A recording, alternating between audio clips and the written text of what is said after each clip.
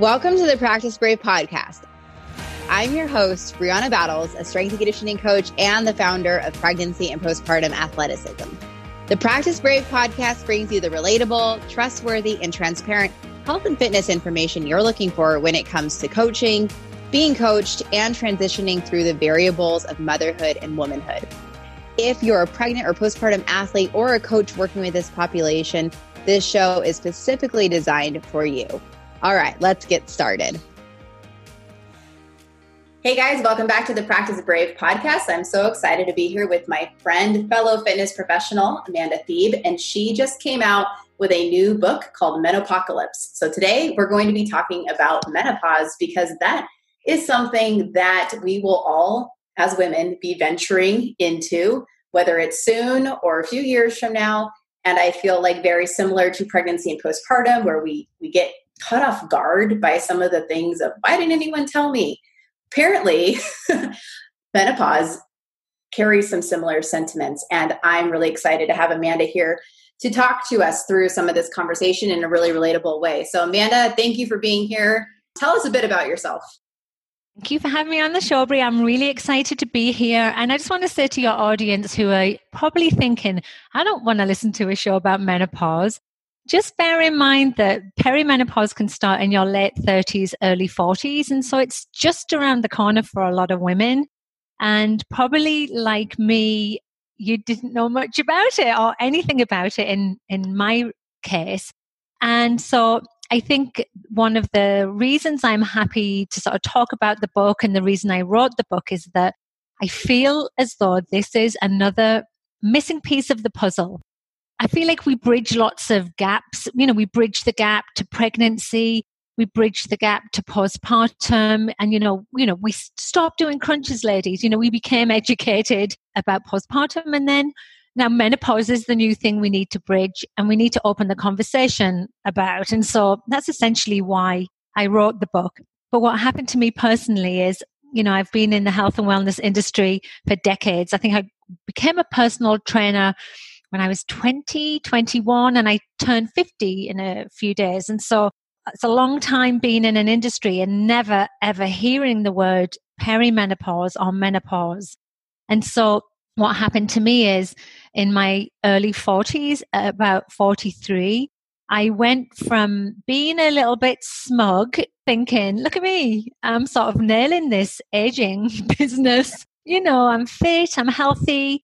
I've invested a lot of time and energy in being sort of like as well as I can be. And then I started just getting unwell, and I just got like a different amount of symptoms that would come and go. And essentially for 2 years, I started struggling with symptoms that were migraines, vertigo, depression, some incontinence, general mood swings, and amongst a few other things that were always left undiagnosed. And it's really hard to explain this, but I would go to the doctors who would refer me to a specialist, maybe a neurologist or an ear, nose and throat doctor. I got referred to multiple specialists, loads of different testing like MRI, CAT scans, you name it. I had it. All of them were like, yeah, we can see you don't look well, but our results are inconclusive. We don't know what's wrong with you. And it was very, very frustrating. I had 2 years of not feeling like myself, not thriving and not living fully because I was bogged down with these awful symptoms that nobody could explain. And it was a horrible, desperate time. And then I went for a gynecological checkup, I think I used to go every 2 years at the time for something else. And he recognized that something wasn't quite right. He asked me if I was okay. I started crying because I'm a big baby when I go to the doctor. So I was like, no, I'm not okay. And he just said, these are very typical symptoms of perimenopause. You do not need to struggle. You can be helped. I can help you. And just of not going crazy, and you're not alone. And it was basically that was the start of me going down the perimenopause, menopause rabbit hole. And it's where I've got to today. I've just started being very vocal about it. I said to my husband, I'm going to put my vagina on the line for women because we need to just talk about everything. And it is now starting to be a more topical conversation. It isn't as taboo, I don't think, as it maybe once was. Oh, absolutely. And I love hearing this because it's so often in my coaching now, the message has evolved beyond pregnancy and postpartum. It's really just about supporting women in a coaching capacity through their lifetime of athleticism. And we're seeing, just like with pregnancy and postpartum, we're now seeing maybe more women who are wanting to train and be athletic during those chapters, and that motherhood doesn't end athleticism, but neither does menopause. And if we're really working to encourage that lifetime of fitness, then we have to have some context around what that actually looks like and what to be aware of and things that we should know about our body. And I'm really grateful that you're putting your vagina on the line and sharing this conversation, because where else are we learning that from? Like, the information is not super accessible, I think, for the majority of us, maybe in our late 20s or early 30s, where we have a lot of examples of women that are actually talking about menopause as it relates to their healthy lifestyle. It's very interesting because you're right, it's just not accessible. And often, women in their 20s and 30s don't look at menopause as something that's sort of relevant to them. And I get that. I was the same in my late 30s, early 40s. I was like, yeah, menopause, whatever. Don't you just stop getting your periods and then that's it, you're in menopause. And so there's a lot of misconceptions and sort of myths out there that I try and sort of explain in the book. And I also really got very, very frustrated because when I wanted answers, I had obviously Dr. Google, and it's the worst thing you can do, Right. like just going down those rabbit holes. But what I realized is there was sort of like two camps. There was like the women who'd talked about menopause, written about it in that sort of like flippant, goofy, ha ha ha, I'm having hot flashes, I'm now a hot woman. And it was a little bit belittling and dismissive. And I just thought, yeah, you can be funny and make light of it. I mean, my book is very palatable in that way. I write it in a very human way. But stop pretending that it isn't a real issue for a lot of women. Stop pretending that these things don't matter. And we're also not going to run through the fields in a white floaty dress thinking life is wonderful either. Stop that bullshit. It's not okay. And then on the flip side, we had all I could find was these medical books and journals that my cognitive ability wasn't there to be able to absorb this information. Menopause can definitely affect our cognitive resources. And so therefore, like, reading a medical book is just usually not something that's easy to, digest. Right. So I felt like I wanted like an idiot's guide to menopause, which is essentially what I wrote. And I wrote it based on my experiences and some fact finding, deep dive research. But I also then became sort of like associated with loads of medical experts that were so helpful and desperate to share their knowledge. So the book's sort of like full of a wealth of information from people that actually do this for a living, and help women. Oh, I love that you've put it out there and have created this accessible resource for women, because like what I've read so far is it's really digestible. It's cheeky. Like, you're like an easy person to listen to, and an easy person. It's just an easy read where it's enjoyable versus like a lot of medical jargon and things. You're like, what does that actually mean? And I think that's what we need, is just like some straightforward, no BS conversation. And I think you deliver that so incredibly well.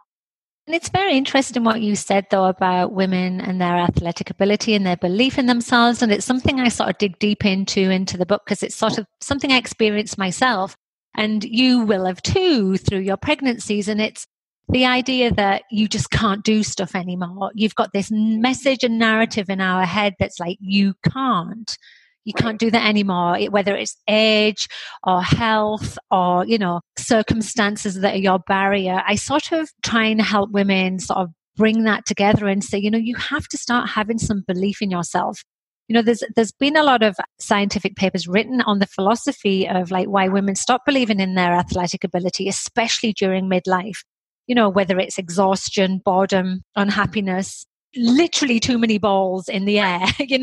I like to think of like menopausal women in midlife as being the ultimate road runner. I mean, you already are when you've got little babies, but then you come to midlife and you then all of a sudden looking after your aging parents, and you've got kids leaving home to go to college, and your career is there, and maybe you're thinking of divorcing your husband because he's a dick. All of these things are happening.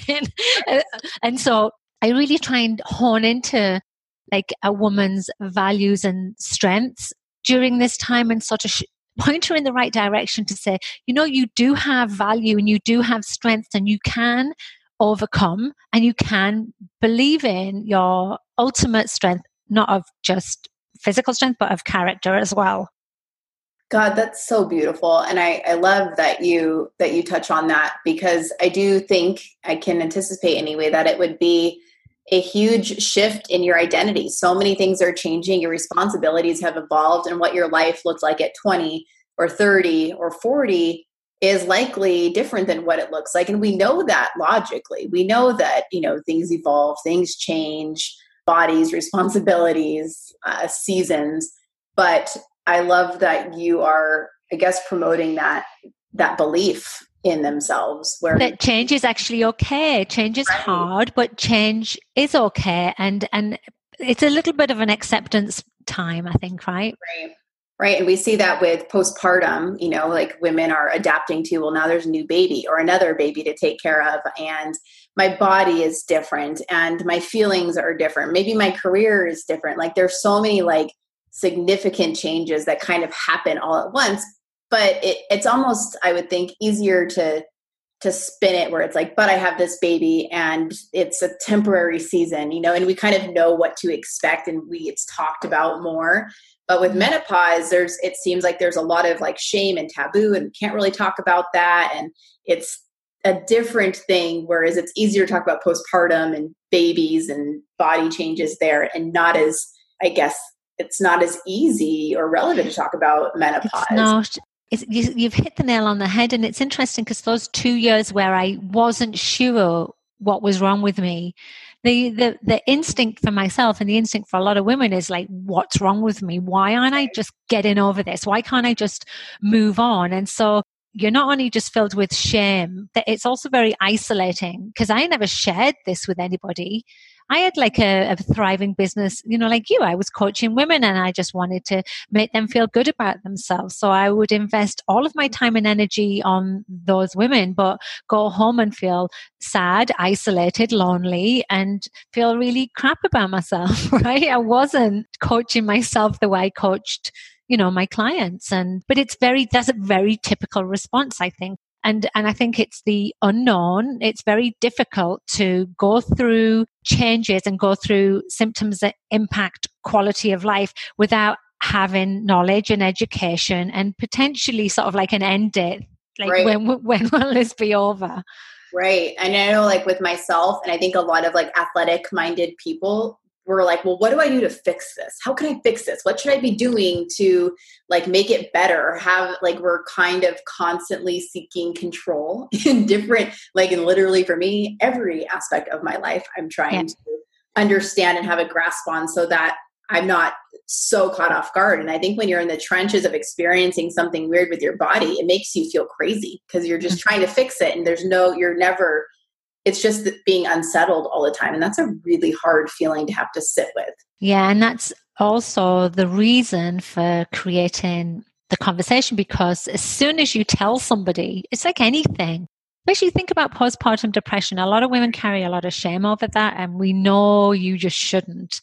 Like it's an evolution that's like we've come to a place where we're like, it's okay to talk about postpartum depression. Right. We understand a lot about it. We are here to support you.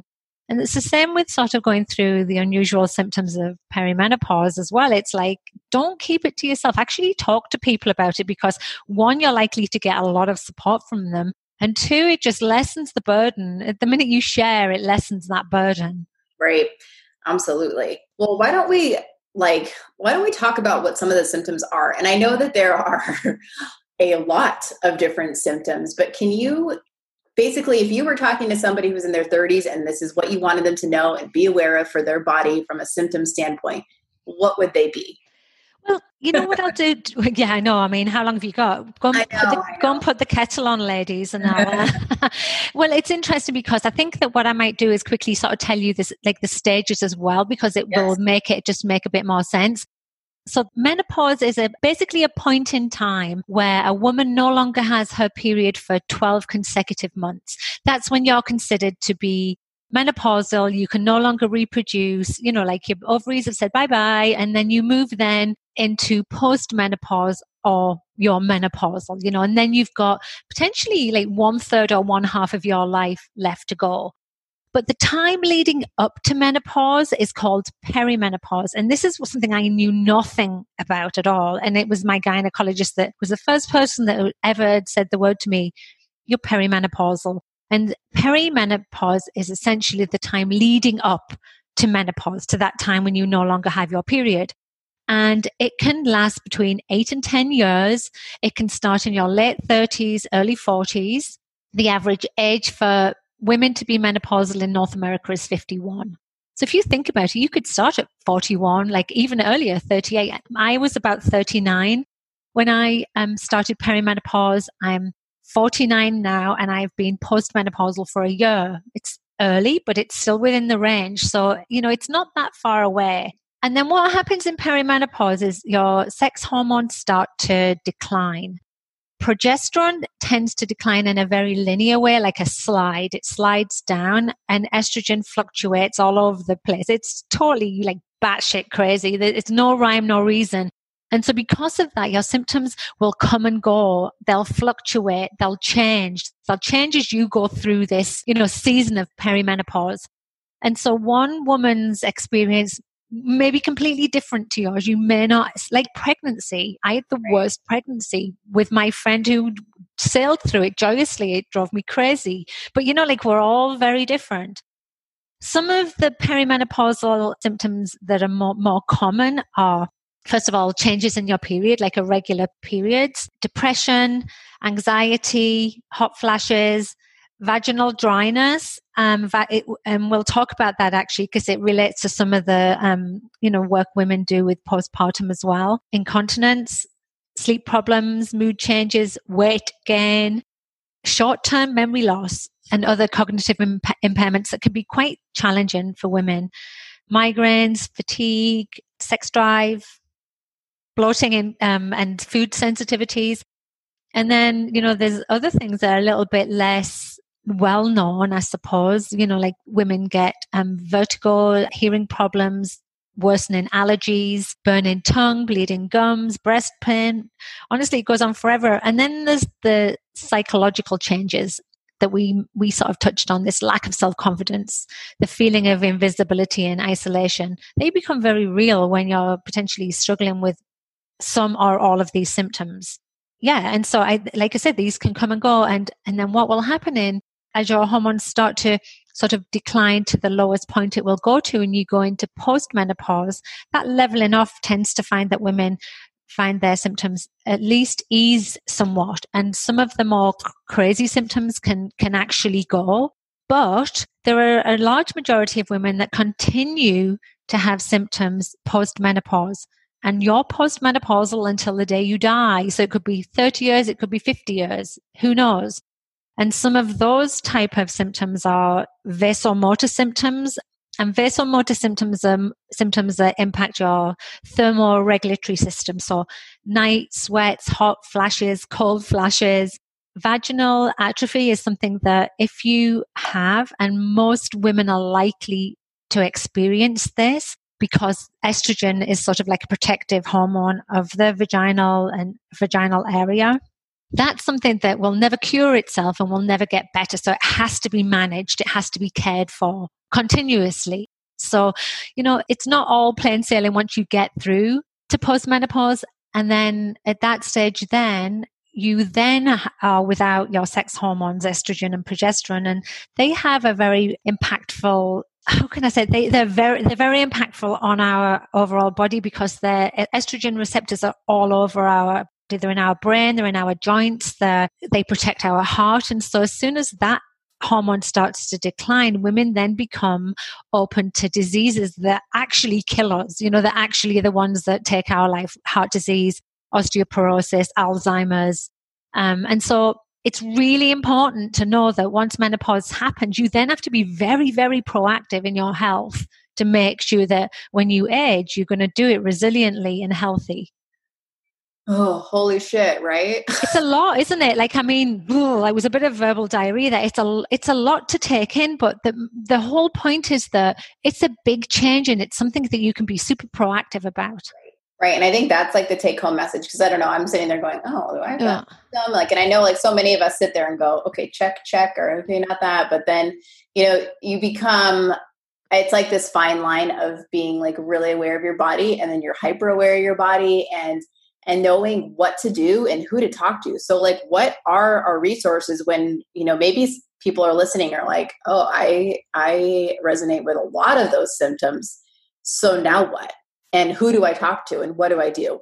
Of course, your book, but like locally, like what can they do? Yeah, for sure. I mean, I do put resources in the book. Now, I mean, it's very challenging. I mean, there's a number of different things women can do. I mean, stay on top of your health is one of the things. I mean, this isn't going to, like you said, this isn't going to fix anything. And we have to move away from that sort of narrative of like trying to fix each other and fix ourselves. But you need to do as much as you can to support your health, so try and stay at a healthy weight, eat nutritious food, move daily, remain stress-free as much as possible. I mean, all of those things are challenged because estrogen impacts our, and progesterone impact our sleep, our cortisol estrogen connection is changed. And so we're more open to being stressed, not coping with our stresses. And so things become a little bit more challenging, but if you can sort of like be proactive and at least look out for those and sort of make that part of like your lifestyle, that's one thing you can do.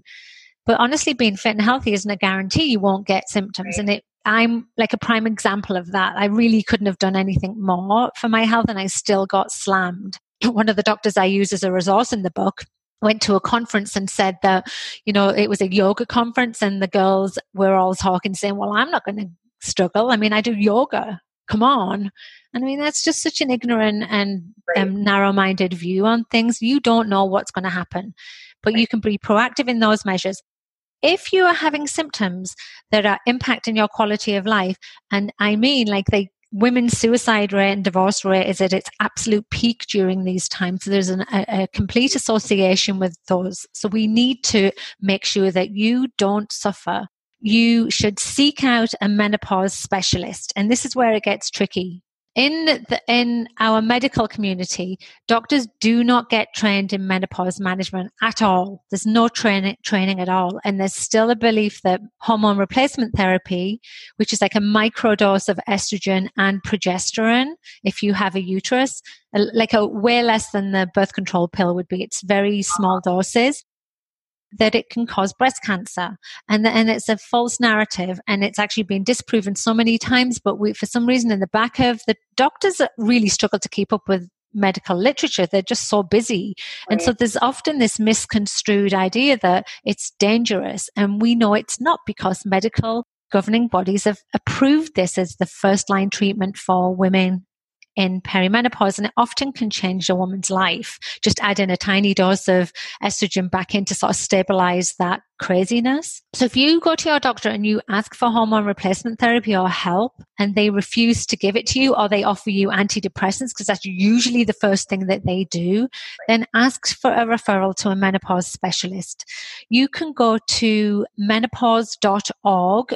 That's the website for the North American Menopause Society, and they have a list of providers. And if you just put your area code in, you'll find menopause trained gynecologists there that can help you. And there's also some telemedicine services that will do this in your area too. But even if you get referred to a gynecologist, apparently only 20% of gynecologists go through menopause management training in their fellowship. It's really terrible that we're not supported in this important time of our health, but it's true. And so I really encourage women to be advocates for themselves. I personally went to my doctor knowing what I wanted, understanding what I was supposed to be offered. And when he refused, I actually said to him, this is what the North American Menopause Society recommend.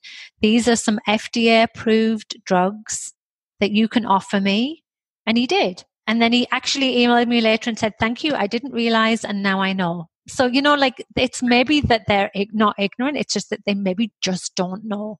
Right. And again, I relate this back to postpartum, because that's what I can understand well is, well, why didn't anyone tell me about prolapse or incontinence or diastasis or pelvic pain? And why didn't I know that, painful sex wasn't like a normal part of postpartum, right? Like we just feel so misled or misguided by different medical professionals or just the birth community in general, right? But now it seems like that same conversation is even more prevalent in the menopause medical community. And I mean, I think you obviously are 100% right about having to be advocates and just staying on top of it and not just settling for the minimum. And we come from the next generation. I know my mom and your mom probably had complete trust in the medical community, right? If the doctor said it was true, then it's true.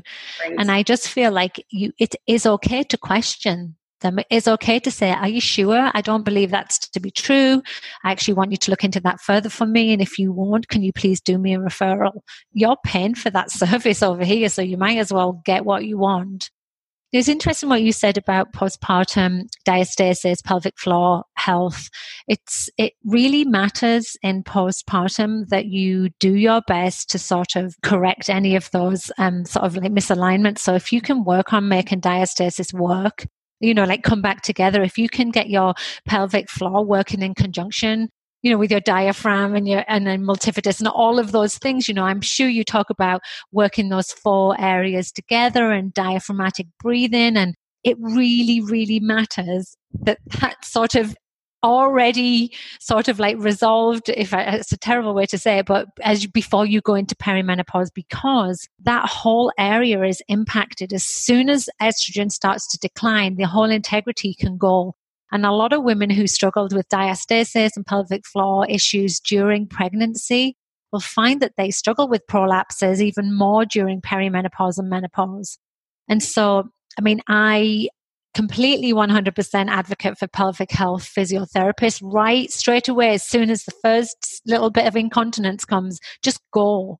Right. Just go and see someone and do what you can do proactively to help yourself. And for a lot of women, using a localized estrogen cream is actually just enough to just restore some of that estrogen in the localized area. It doesn't go into the body systemically, but it stays in that vaginal area, and it can really help like resolve things like UTIs and, do you call it thrush here? Like yeast infections and incontinence. All of those things are very common in perimenopause. And so please don't be shy. Don't be worried about talking to your doctor about this or the menopause specialist. But be really open about it, because you should not struggle with things like that. Right. And I think for so many people listening, if you're experiencing any pelvic health symptoms right now, like incontinence or prolapse, and it's been something that you're kind of like, well, I don't want to deal with it. I don't want to deal with it. Or I only pee when I do double unders, or I only pee when I like sprint or something like that. Or I only pee a little bit when I sneeze. And it's not that big of a deal. Like that's a sentiment that I get from a lot of like my my CrossFit athletes or like my athletes, runners, right? Like they kind of just don't want to deal with it because it's only a big deal, or it's not that big of a deal to them, but it's not that big of a deal right now. Like be an advocate for the you 10 years from now.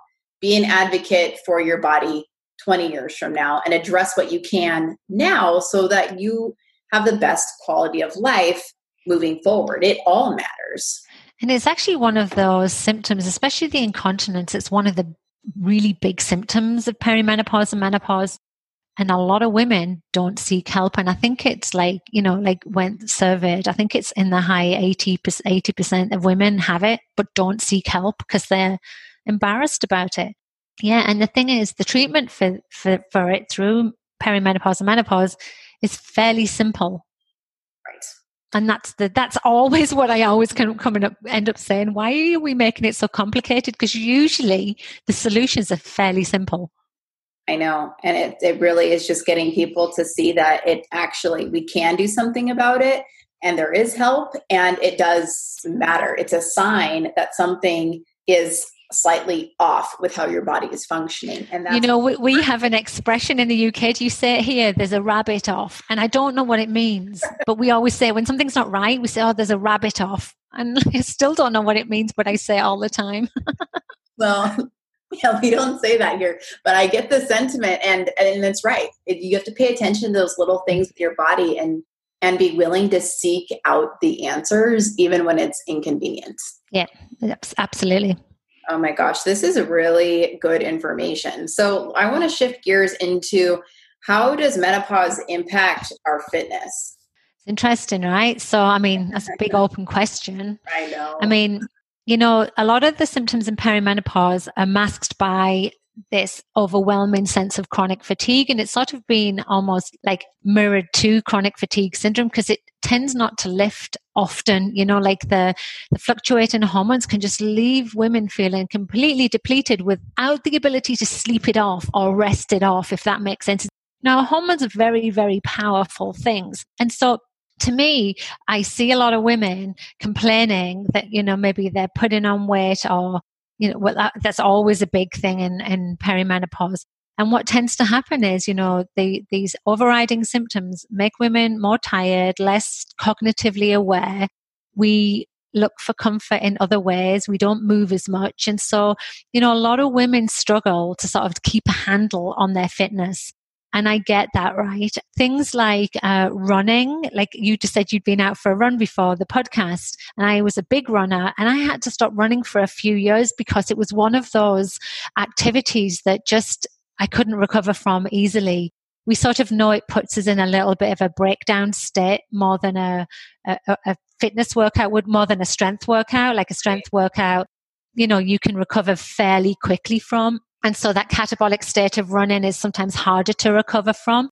And I just found it easier just to drop the running and just add walking in, just so that I was moving. I am a huge advocate for strength training through perimenopause and menopause, though. I mean, I'm a strength coach, so yeah, duh. I've obviously got a bias towards that, but I think rightly so. I mean, your audience follows you. They know you love strength training, but it sort of becomes more important as we age anyway, because we know as we age, we become like a target for sarcopenia, like about 3% a year of our muscle degradation from the age of 30. So we know that our muscle's going to slowly sort of start to break down as we get older, and menopause pushes that along a little bit quicker.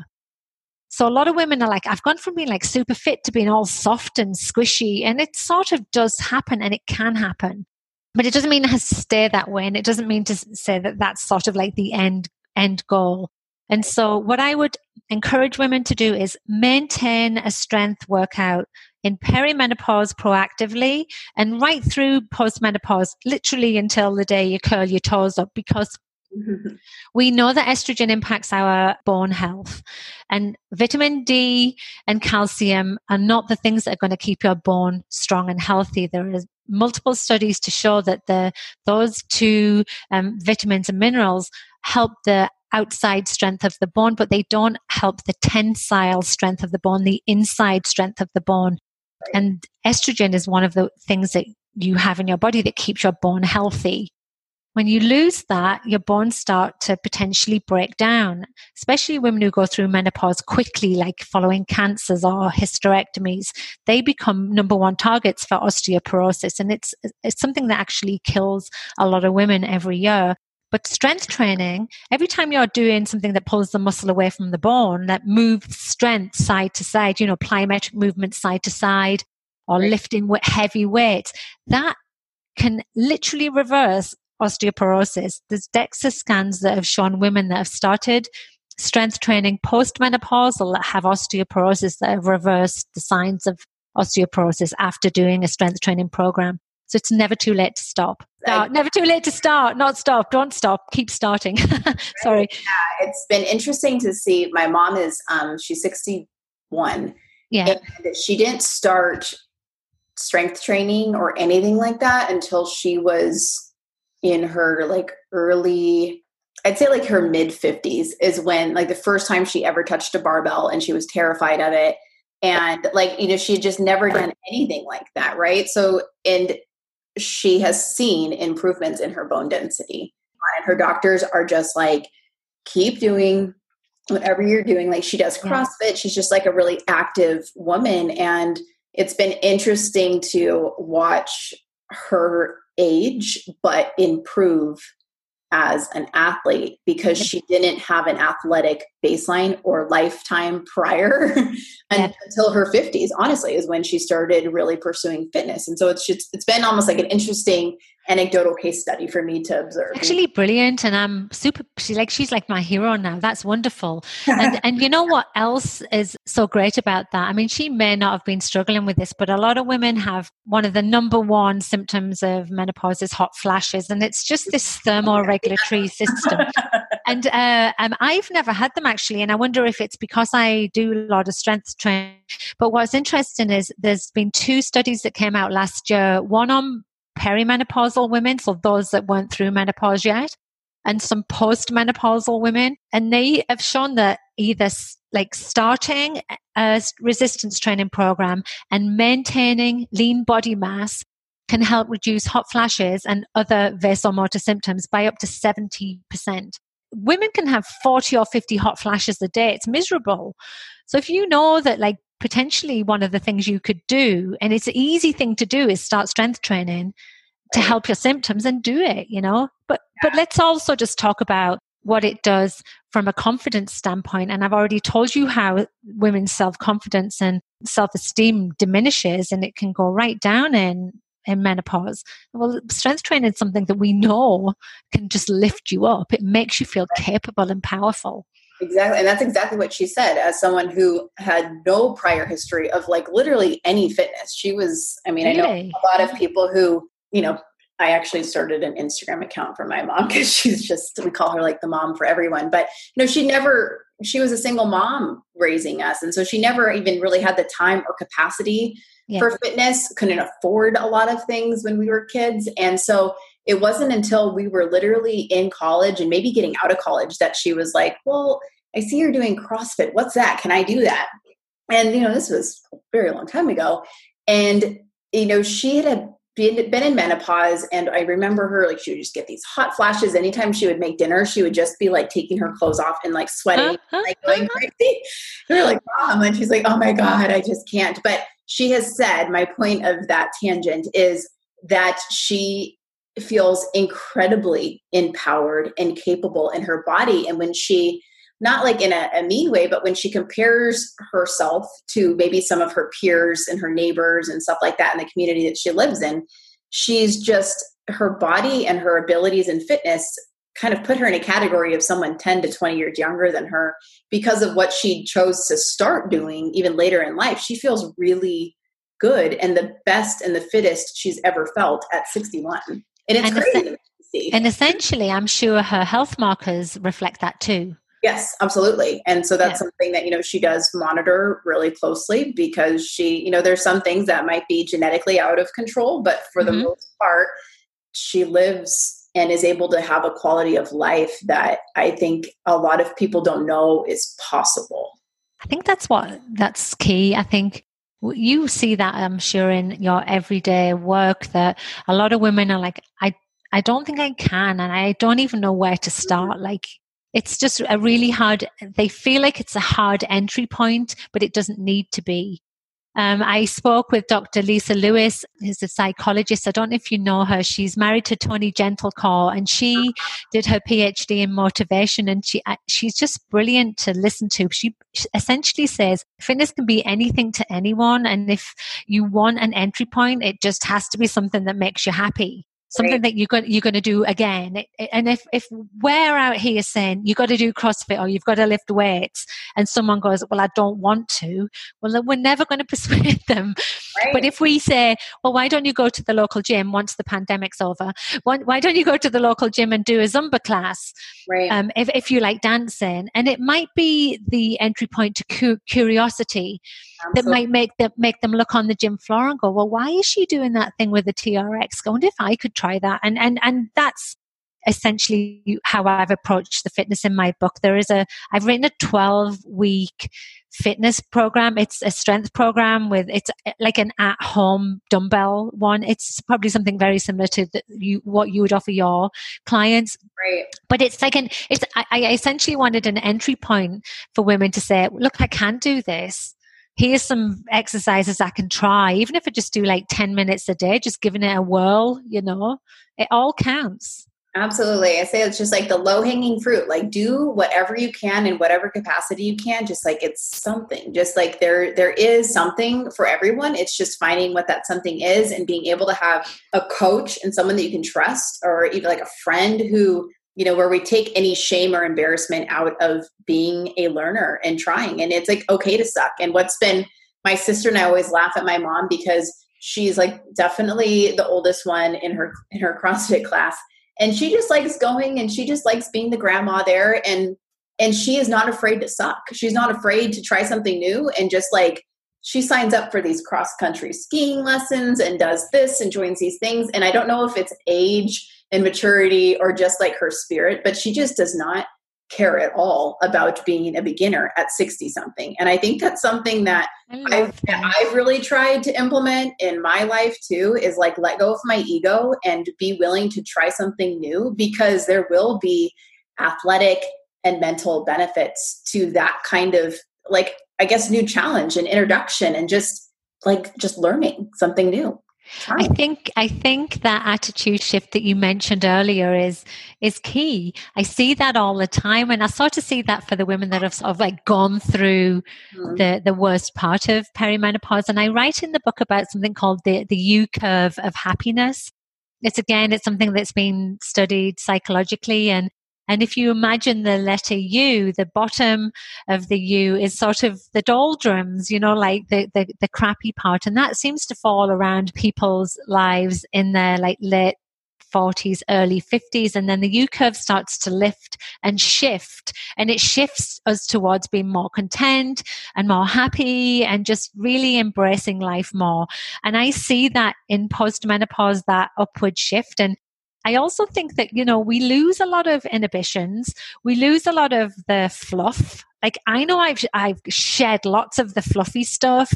I don't suffer fools as much. I just don't have the time or energy for it. And I think that, it's maybe a life experience that I'm talking about. I don't know, but I do see that type of attitude shift. But your mum's taken it to the next level, and I sort of now aspire to be her. I'm going to check out her Instagram page. That's awesome. God, I know, it's so funny, and she has no idea what's happening on her Instagram page. But trying. But I think it's really just having it's owning that spirit of I am going to be as proactive as I can, and I'm going to enjoy as much as I can, and I'm going to take whatever's thrown at me and just try to advocate and get more information and really just, I talk about this in literally every program or course I've ever created, but I want women to be experts on their own body and to be able to ask questions, to be able to stand up for themselves, to be able to have just some context. We don't have to know everything, but know enough to know when something's not right and know enough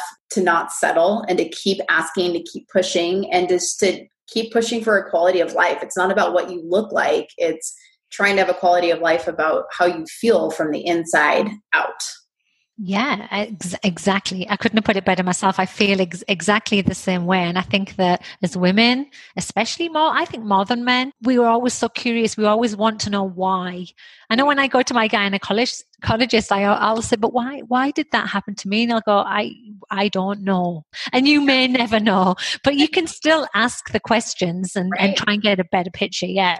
Absolutely. Well, oh my gosh, thank you so much for all of this insight. I feel like I have learned a lot today, and I feel comfort knowing that there are resources and that you've helped pave this way in this conversation for so many like-minded women, because I feel like we learn best when it's relatable, and you've created that with this conversation and with your book, Menopocalypse. And so tell us it's a little bit more about when it's coming out. And I mean, by the time this podcast airs, it should be out into the world for you guys to read. So I'm excited. So the book is due out on October 18th, which is World Menopause Day. Like I said, who knew? There's a day for menopause, but it comes out October 18th. Yeah, and it's available on all online retailers, because I don't know if anyone's going to the shop yet. But if you go to my website, which is fitandchips.com, FITNCHIPS, fitandchips.com books, I have a list of where you can buy that in the UK and North America. And I really do encourage you to use your local bookshop if you can. Just think they need all the help they can get right now. Well, thank you so much for sharing this conversation. We will link that website and the book in the show notes and make sure that it is accessible. We're so thankful for this conversation, and I think that it's going to resonate really well as a way for everyone listening to say, I now know. I now have some context and information, and we have some resources, which is really solves that I wish I would have known sentiment that so many women experience in a variety of ways. So thank you for that. You're welcome. And thank you for just having this conversation. The more we talk about it, the less taboo it will become, right? I'm here for it. Thank you. Thank you so much for listening to today's episode. If you're a pregnant athlete and you're looking for information about how to train through your pregnancy, what adjustments to make, things like that, I want to tell you about 2 resources that I have. The first one is a free download. You can access it on my website, and it goes over how to adjust your exercise through pregnancy, just like the basics, the things that you need to know that you can implement right away.